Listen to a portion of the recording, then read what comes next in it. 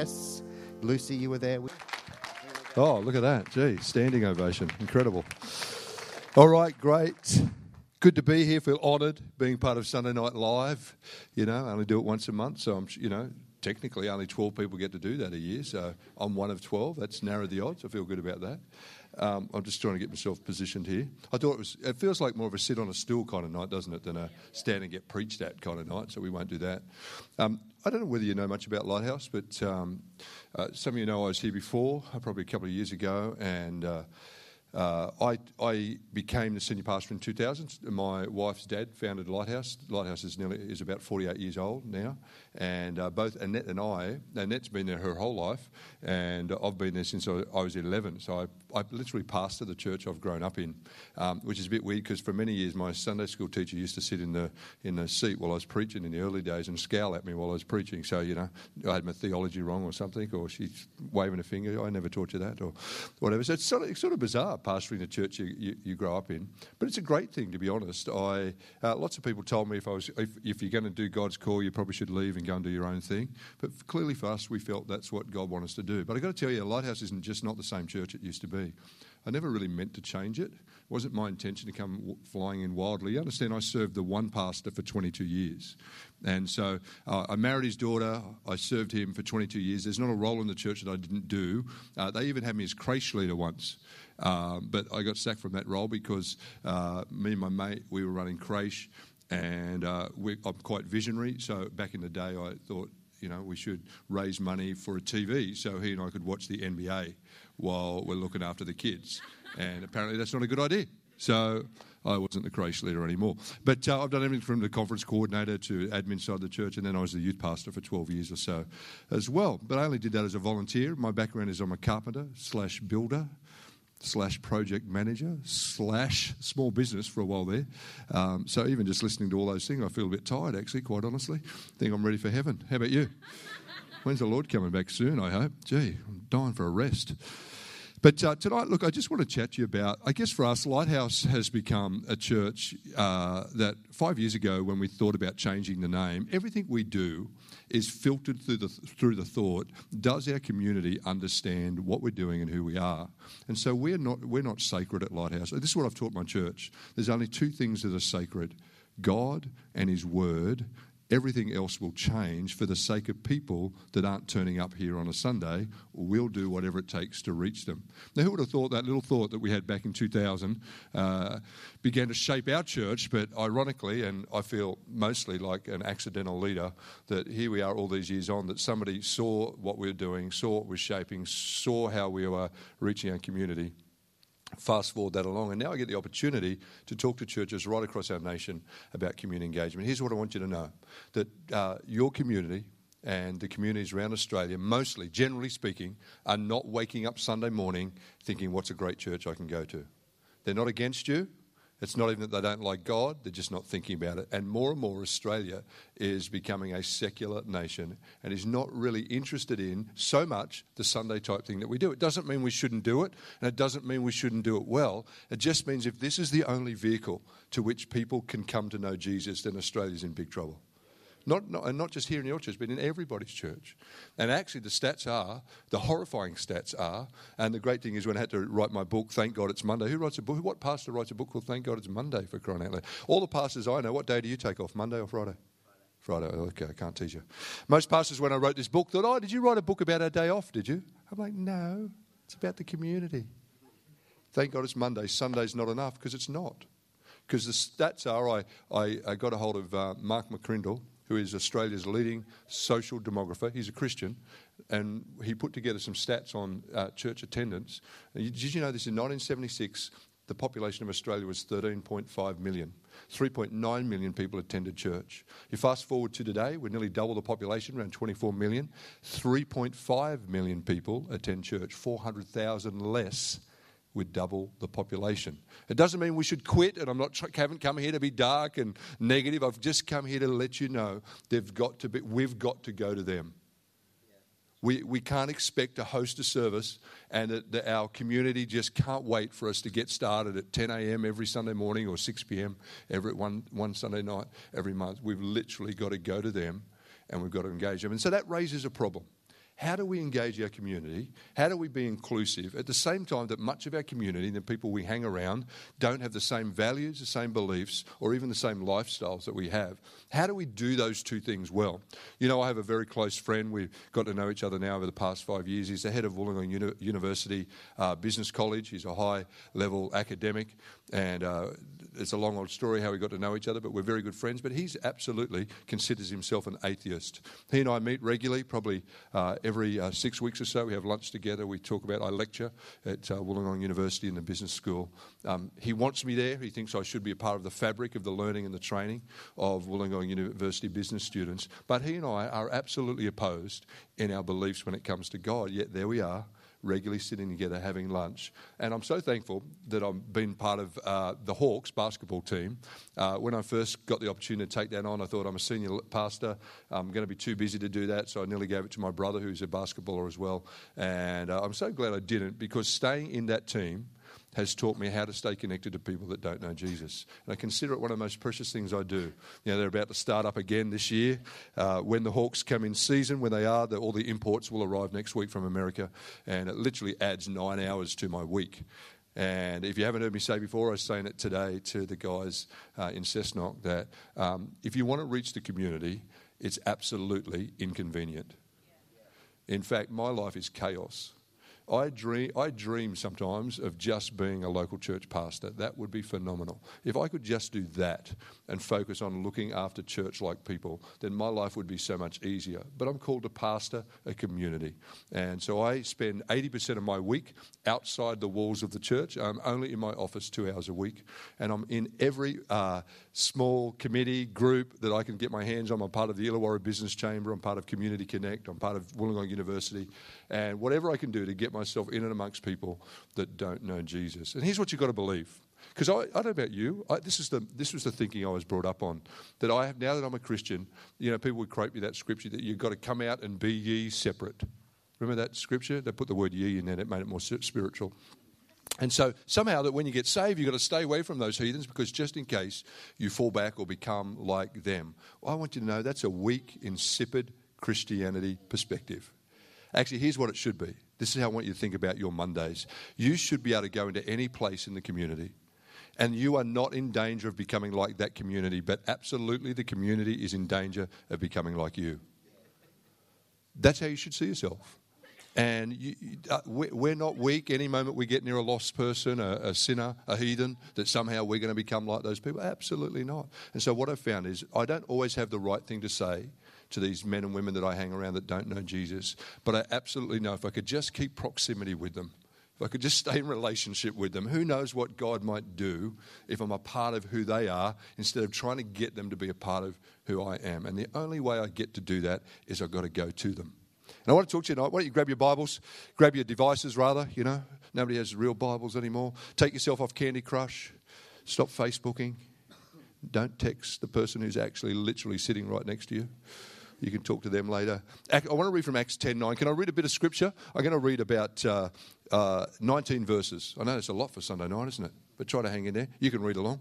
This is quite famously the vision that Peter had that actually became a revolution in Peter's life. And I'll read it to you. About noon the following day, as they were on their journey and approaching the city, Peter went up on the roof to pray. He became hungry and wanted something to eat. And while the meal was being prepared, he fell into a trance. He saw heaven opened and something like a large sheet being let down to earth by its four corners. It contained all kinds of four-footed animals as well as reptiles and birds. And then a voice told him, "Get up, Peter, kill and eat." This is what he said. "Surely not, Lord," Peter replied. "I have never eaten anything impure or unclean." And the voice spoke to him in a second time, "Do not call anything impure that God has made clean." This happened 3 times, and immediately the sheet was taken back to heaven. While Peter was wondering about the meaning of the vision, the men sent by Cornelius found out where Simon's house was and stopped at the gate. They called out, asked if Simon, who was known as Peter, was staying there. And while Peter was still thinking about the vision, the Spirit said to him, "Simon, 3 men are looking for you. So get up, go downstairs, do not hesitate, go with them, for I've sent them to you." Peter went down and said to the men, "I'm the one you're looking for. Why have you come?" And the men replied, "We have come from Cornelius, the centurion. He's a righteous and God-fearing man who's respected by all Jewish people. A holy angel told him to to ask you to come to this house so that he could hear what you have to say. And then Peter invited the men into the house to be his guests. The next day, Peter started out with them, and some of the believers from Joppa went along. The following day, he arrived in Caesarea. Cornelius was expecting them and called them together, his relatives and close friends. This is what it says in verse 25. As Peter entered the house, Cornelius met him and fell at the feet in reverence. But Peter made him get up. Stand up, he said, I'm only a man myself. And while talking with him, Peter went inside and found a large gathering of people. And he said to them, you are well aware that it is against our law for a Jew to associate with or visit a Gentile.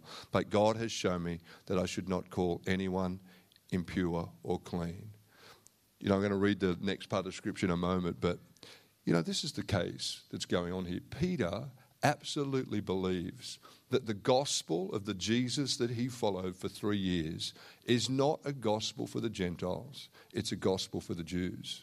Peter absolutely believes that according to his law, though he spent 3 years with Jesus, he believes that he should not associate with, certainly not have dinner with, and should not spend time around those Gentiles that are not of the Jewish culture. Guess what Peter had? Peter had a religious and cultural prejudice.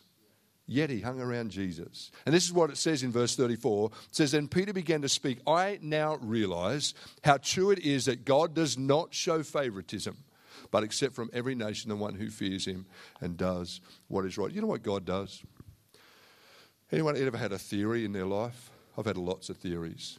I had a theory, I reckon, before I was the senior leader of Lighthouse, I had a theory about community engagement. I reckon I had a theory about how to reach lost people. I think I had a theory about how to see people saved. I had a theory about church. I definitely had a theory about church. And then what I found was God put me in a physical context of what my theory was, and then my theory became challenged, and I realised that what I believed and what I had was actually prejudice, not really what God was saying. And I just want to suggest this tonight. If Peter, who can literally hang around Jesus physically for 3 years, end up believing that he's not to hang around a certain group of people, is it possible that you and I, who also follow Jesus, sometimes in our life, end up with some kind of religious or cultural prejudice that stop us from hanging around people that aren't like us? Here's what I believe. I believe that the local church should be a sample of what's in the community. If you come to Wollongong, it's multicultural. We have 3 locations. My station location, love a good rhyme. My station area where we are, like right next to the railway station, so low socio-economic. So here's what we have at Lighthouse. We have multicultural, multi-generational, and multi-socio-economical. In my church, on any given Sunday or any program we run, we can have literally the homeless through to the great wealthy business people, and all of them mixed together. I think that's the incredible picture of the body of Christ. There's no other organisation on the face of the earth where so many people from so many different walks of life can God call one, the body. And not only that, it's taught us that we have to reach people in a way that is not of prejudice and is not of my old thinking or my old ways. Here's Peter. He's like this kosher eating man who never connects with Gentiles. And there he is. He finds himself fronted up at the door of the very people he won't eat with. And it's in that moment he gets the revelation that God does not show favoritism on people, that God loves everybody equally. The problem with Peter was he thought he had a theology of inclusiveness, but actually he had a theology of exclusiveness. I'm talking to you tonight about the circle of love. See, Peter thought he had a large circle of love, because it's easy, isn't it? When you hang around Jesus, we just assume we're like him, because whoever you hang around, it's easy to attach your theory to their reality. And so Jesus had a massive circle of love. So Peter just assumed, I must also have a large circle of love, but he had a small circle of love, because he chose only certain people that he would love based on their background, who they were, and their lifestyle. And I just want to encourage you, I realise that this is how I would describe myself. I just turned 50 recently. I know most of you thinking he's got to be 35 or something. And so I just turned 50. I'm like a 50-year-old Anglo brought up in church, white Australian male. I'm loaded with prejudice. Loaded. Cultural prejudice. And actually, I tell my church regularly, see, you think, as preachers, we want everybody else to change, but I want you to know, to engage my community, I have to constantly and regularly go against the cultural prejudice that represents a 50-year-old white Anglo male with a certain lifestyle all the time. I have to constantly. And I want you to know it's incredibly uncomfortable, the places I find myself. But I can see if I'm willing to let go of my prejudices first, I watch God show up in those relationships and those spaces like never before. You can do that as well. God is, I reckon, when you come to church or you go to a program that your church runs or you find yourself in a community next to somebody you don't normally, not you or just me, if I find myself next to somebody I don't really like, they're just not like me. I wouldn't hang out with them normally, but they turned up and now I've got to sit next to them. Right? That kind of thing. Did you know that God is doing that for you because he's increasing your circle of love? Did you know whenever you fight to keep your circle small, God will constantly bring people who are nothing like you into your world to force you to love people beyond people that are just like you? There's nothing better to move from theory to revelation by God putting before you people who you wouldn't love naturally, but now you have to love supernaturally. God will increase your circle. And so if you're ever going to reach this community, you're going to get used to the fact that you are going to sit next to, stand alongside, have to have coffee with and talk with people who you probably by nature would not normally talk to. But I want you to know that's a good thing. The dream he had, he said, listen, Peter, don't call unclean what I have made clean. And I think we've got to be careful with that as we're reaching our community. There's no doubt that just like when we receive Jesus, we need a bit of a clean up. There's no doubt. But that's not the prerequisite for how we relate to people. I'm not going to share too much about it tonight, but can I give you a picture of the kingdom of God? This is the picture of the kingdom of God. Matthew 13:47. Don't have it on the PowerPoint, so don't go panicking there. Sometimes I just like to make it up as I go. Matthew 13:47 says this: the kingdom of God is like a fishing net that's spread out, and in the net are good ones and bad ones. And later on, the fishermen sort them out, the good from the bad. I'm a fisherman. I have a kayak, Hobie kayak. Let me go there for a moment. Hobie kayak, fish finder, 4 or so rods, pedal powered, go about 1 kilometre offshore. And when I go out, I have each rod rigged for a particular fish, and I just drop that line down right where I am. I have a certain bait for a certain type of fish, and I'm after a certain species. The Bible says the kingdom of God is not like that. The kingdom of God is not like a rod with one hook after a certain type of people. It says the kingdom of God is a fishing net that is wide, and in that net will be both good fish and bad fish. In fact, that's not the time to sort. You know what's great about a fishing net? A fishing net does not judge. Yeah. It doesn't control. It's not choosy. It doesn't go to surround an ugly fish and then go, not touching that. Just goes for it. Just covers. So here's what the Bible says. If you want to be a part of the kingdom, you are going to be with fish who are nice and fish that are not so nice. You are going to be in the kingdom with the tasty and the toxic. They're all going to be there together. And if you want to be a part of a kingdom that is just all snapper, have you ever thought of it this way? What if the day you got saved, God wasn't fishing for your type? Then you'd be in trouble. Thank God he doesn't have a type. He was just going for everybody. He's just trying to gather as many people as he can. And then what happens is we'll sort that out later. But at the moment, all of us have one thing in common. We're all sinners, level ground. And so we capture a whole bunch of people that won't talk, act, sound, look, behave like you at all. Next week, I get it every year. Some very tall, large, one of the guys we just signed from America, he's 6'11" and 138 kilos and black. So sometimes people don't believe how big they are. So when they're on the court, I just quietly walk over and stand with them while they're shooting. And then you can go, well, look at Paul. He's clearly huge and muscular. And so's that guy. So the comparison, but here's what they'll do. They hear that I'm a Rev, they call me Rev. And they say, oh, this is the Rev, blah, blah, blah. And then as time goes on, they'll drop a swear word or two. And straight away, look, oh, sorry, Rev. We didn't mean to. Told a dirty joke. Sorry, we forgot you were here. This is what I have to teach them. I want you to know something. I'm not here to tell you how to behave. It's not my job to give you behavioural lessons. Here's what we should do. You should live your authentic self, and I'll live my authentic self. In actual fact, I would not expect somebody who doesn't know Jesus to behave like Jesus. It's ludicrous. I mean, just quite frankly, I have enough trouble behaving like Jesus, and I know him. Why would I even remotely expect somebody who wants nothing to do with Jesus currently or who has no relationship with him behave better just for my sake? That's law. It's religion. So I say, just be yourself. I'm good with it. Let's work on getting to know each other because you could be a part of the net. Don't call unclean what God has called clean. So, it's funny though, you've got to be careful because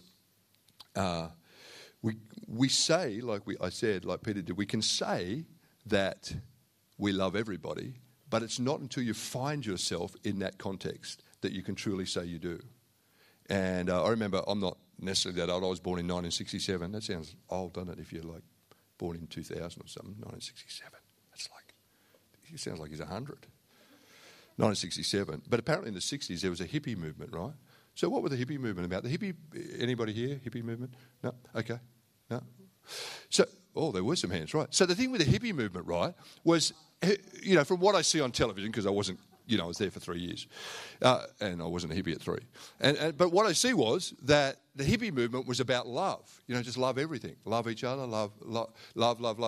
But actually, the hippies weren't inclusive; they were exclusive, because actually they only loved people that dressed like them. They only loved people that acted like them. So it looked like a love movement, but actually it was highly exclusive. And so the church can be the same. We can look like a love movement, but by merit of the fact that we're only hanging around the people that we like and know us, and mostly Christians, no non-Christians in our life, and the longer we're Christian, the less non-Christians we have, all of that, it can look like we're a love organisation, but in fact, we're not. We're actually exclusive, not inclusive, like we thought we were. So we want to constantly push ourselves away from just the people. You know what, for me, we own 2 cafes, Lighthouse. We have you should Google the Woolshed, by the way, the Woolshed in the Illawarra. We just bought and have renovated a massive old rustic hipster venue. Cost me a couple of $1 million. We just spent about $800,000 on it, and it's cafe, restaurant, and hundreds of people from our community come there every week and are a part of that place. But what I've found is this, that we've created a space where people literally feel like they've come home.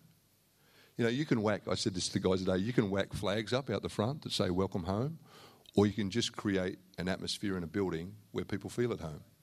And they're very different things. The flag is about, and I'm careful, but the flag can be about, because you might have them, so I'm sorry if you do. So I'm not, or anyway, go there.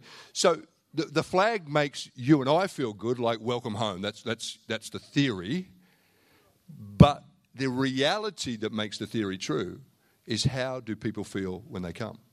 Do they actually feel at home? I feel at home because there's a flag, or I feel at home because, no, when I come here, there's a wide circle of love that people, wherever I find myself, they love me.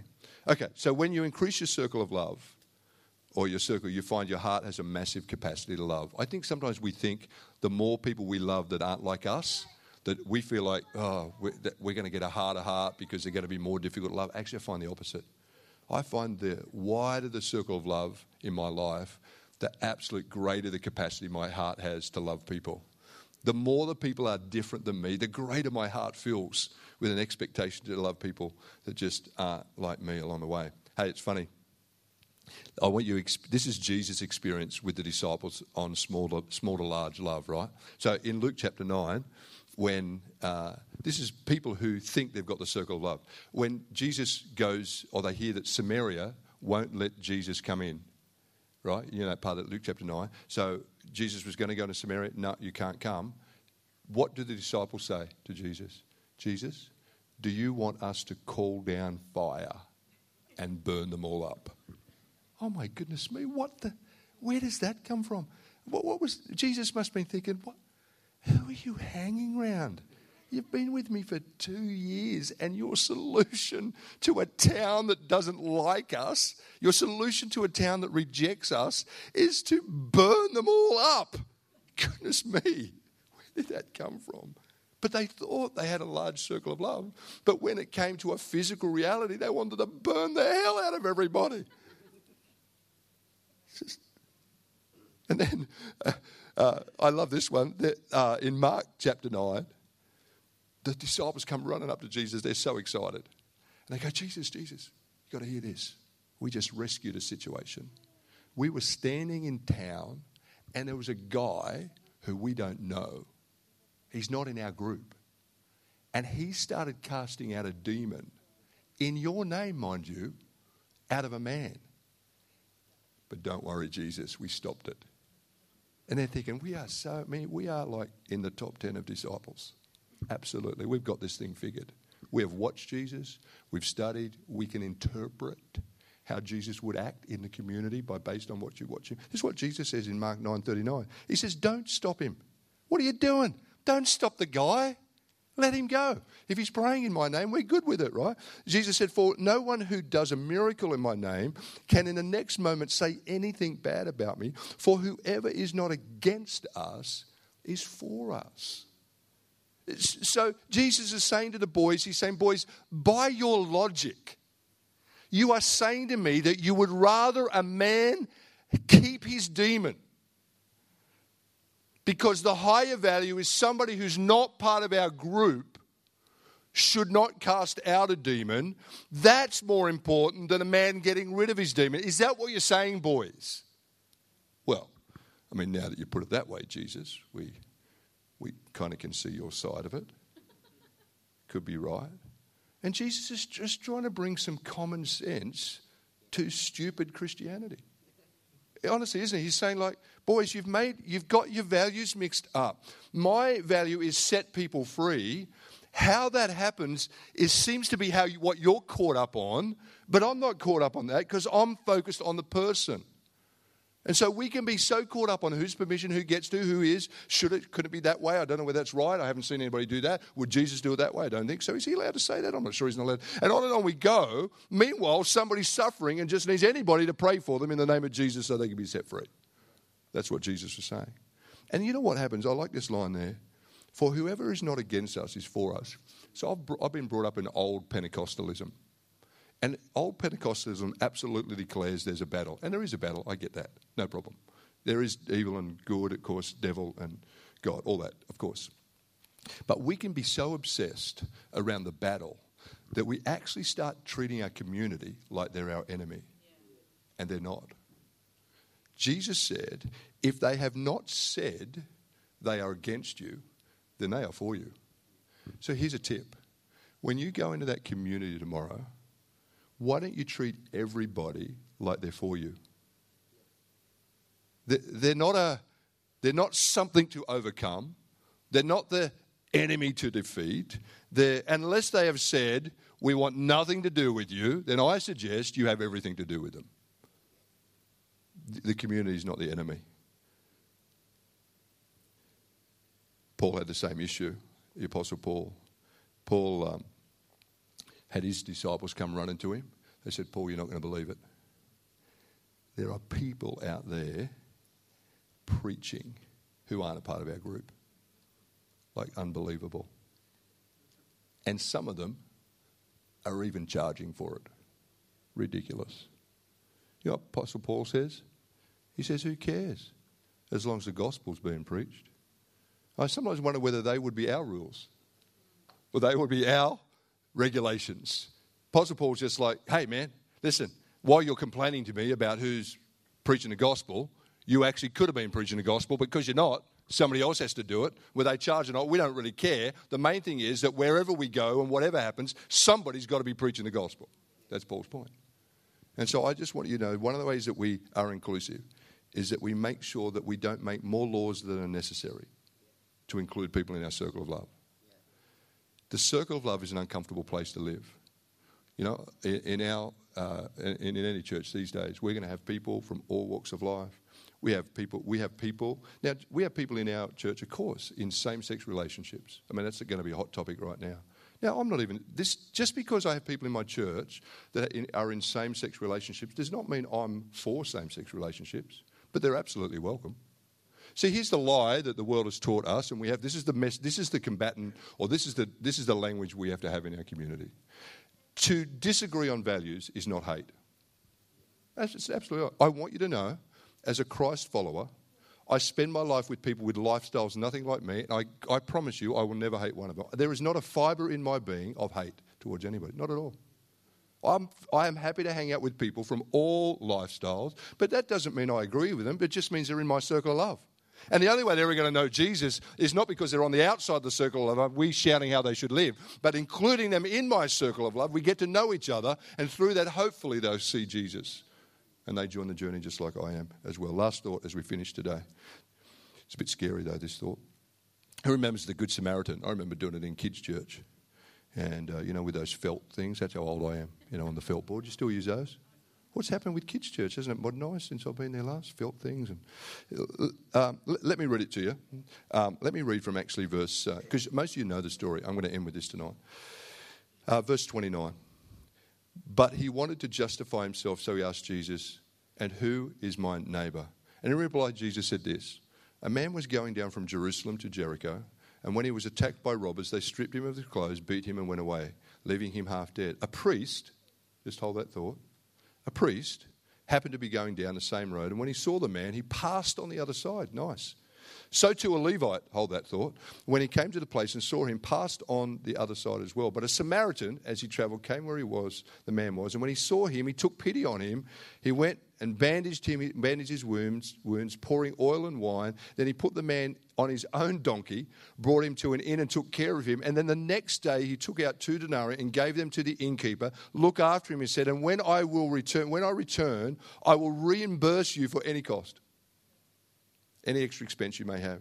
Which of these three, this is Jesus talking, which of these three do you think was the neighbour to the man who fell in the hands of the robbers? The expert of the law replied, the one who had mercy on him. And Jesus told him, go and do likewise. Here's the horrific truth of this story. Horrific. It's horrific for me. The two people, Jesus could have used anybody, their vocation, any vocation whatsoever.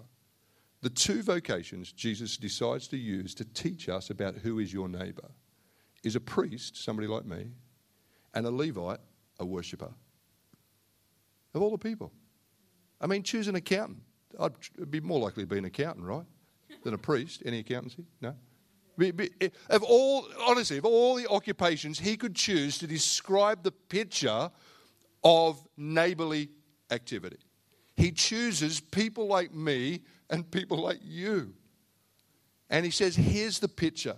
He says the neighbour is not the person across the road.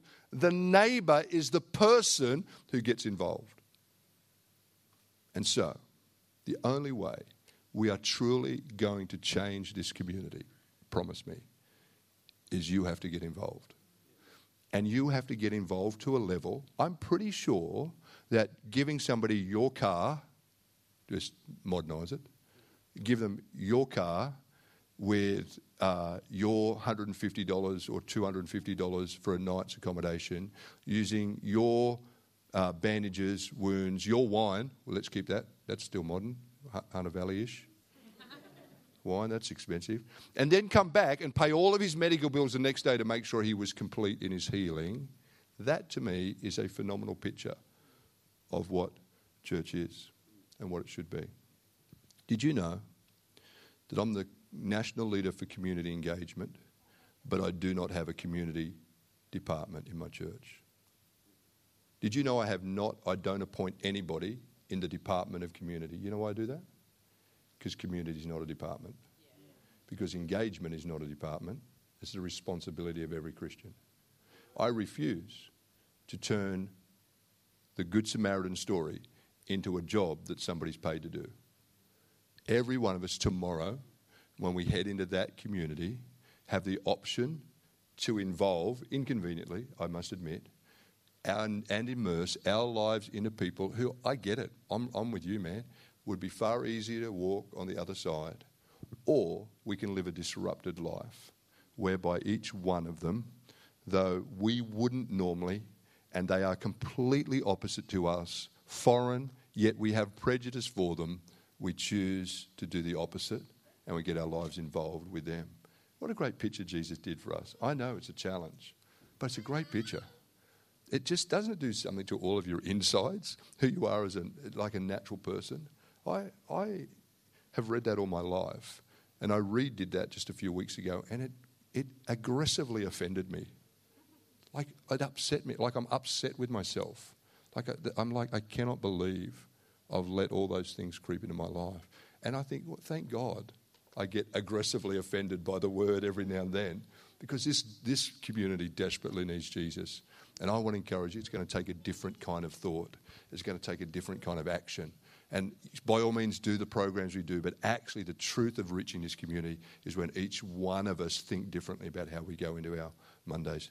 Hey, it's been great being with you. You know, I know I flogged this off last time I was here.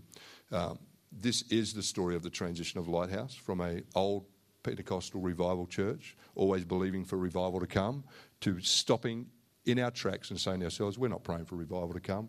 We're going to make revival happen. We're going to go get it. And that's what we've done. You know, we moved from a church. I inherited a church of 500 people. I grew it in the first 3 years to 300 people backwards. That's a gift, actually. Not many people get to do that. So I grew it backwards by a couple of hundred people. Now it's a church well up over 1,200 people, 3 locations. And 70% of the people that attend my church were not Christians before I was there. In fact, all of my location pastors, with except one of them, Levi, all got saved 10 years ago in my church in one big batch of young adults. And they just think this is normal. They think the kind of church we do, because they've had no other reference for it, they just think that's what church is, so it's good. Makes my job easy. They're easy to convince. Can I pray for you as we finish? I reckon God's doing something across the ACC church. I reckon there's something going on. Here's what I reckon. That message, listen, it's simple. It's no great revelation. But God is reigniting it across our movement so that he can build different kinds of churches. Because what we've got is only one measure. The only measure has been if you have a mega church. If everything's full on Sunday, you must be successful. I'm not against filling Sundays, but I want you to know you should start measuring your influence.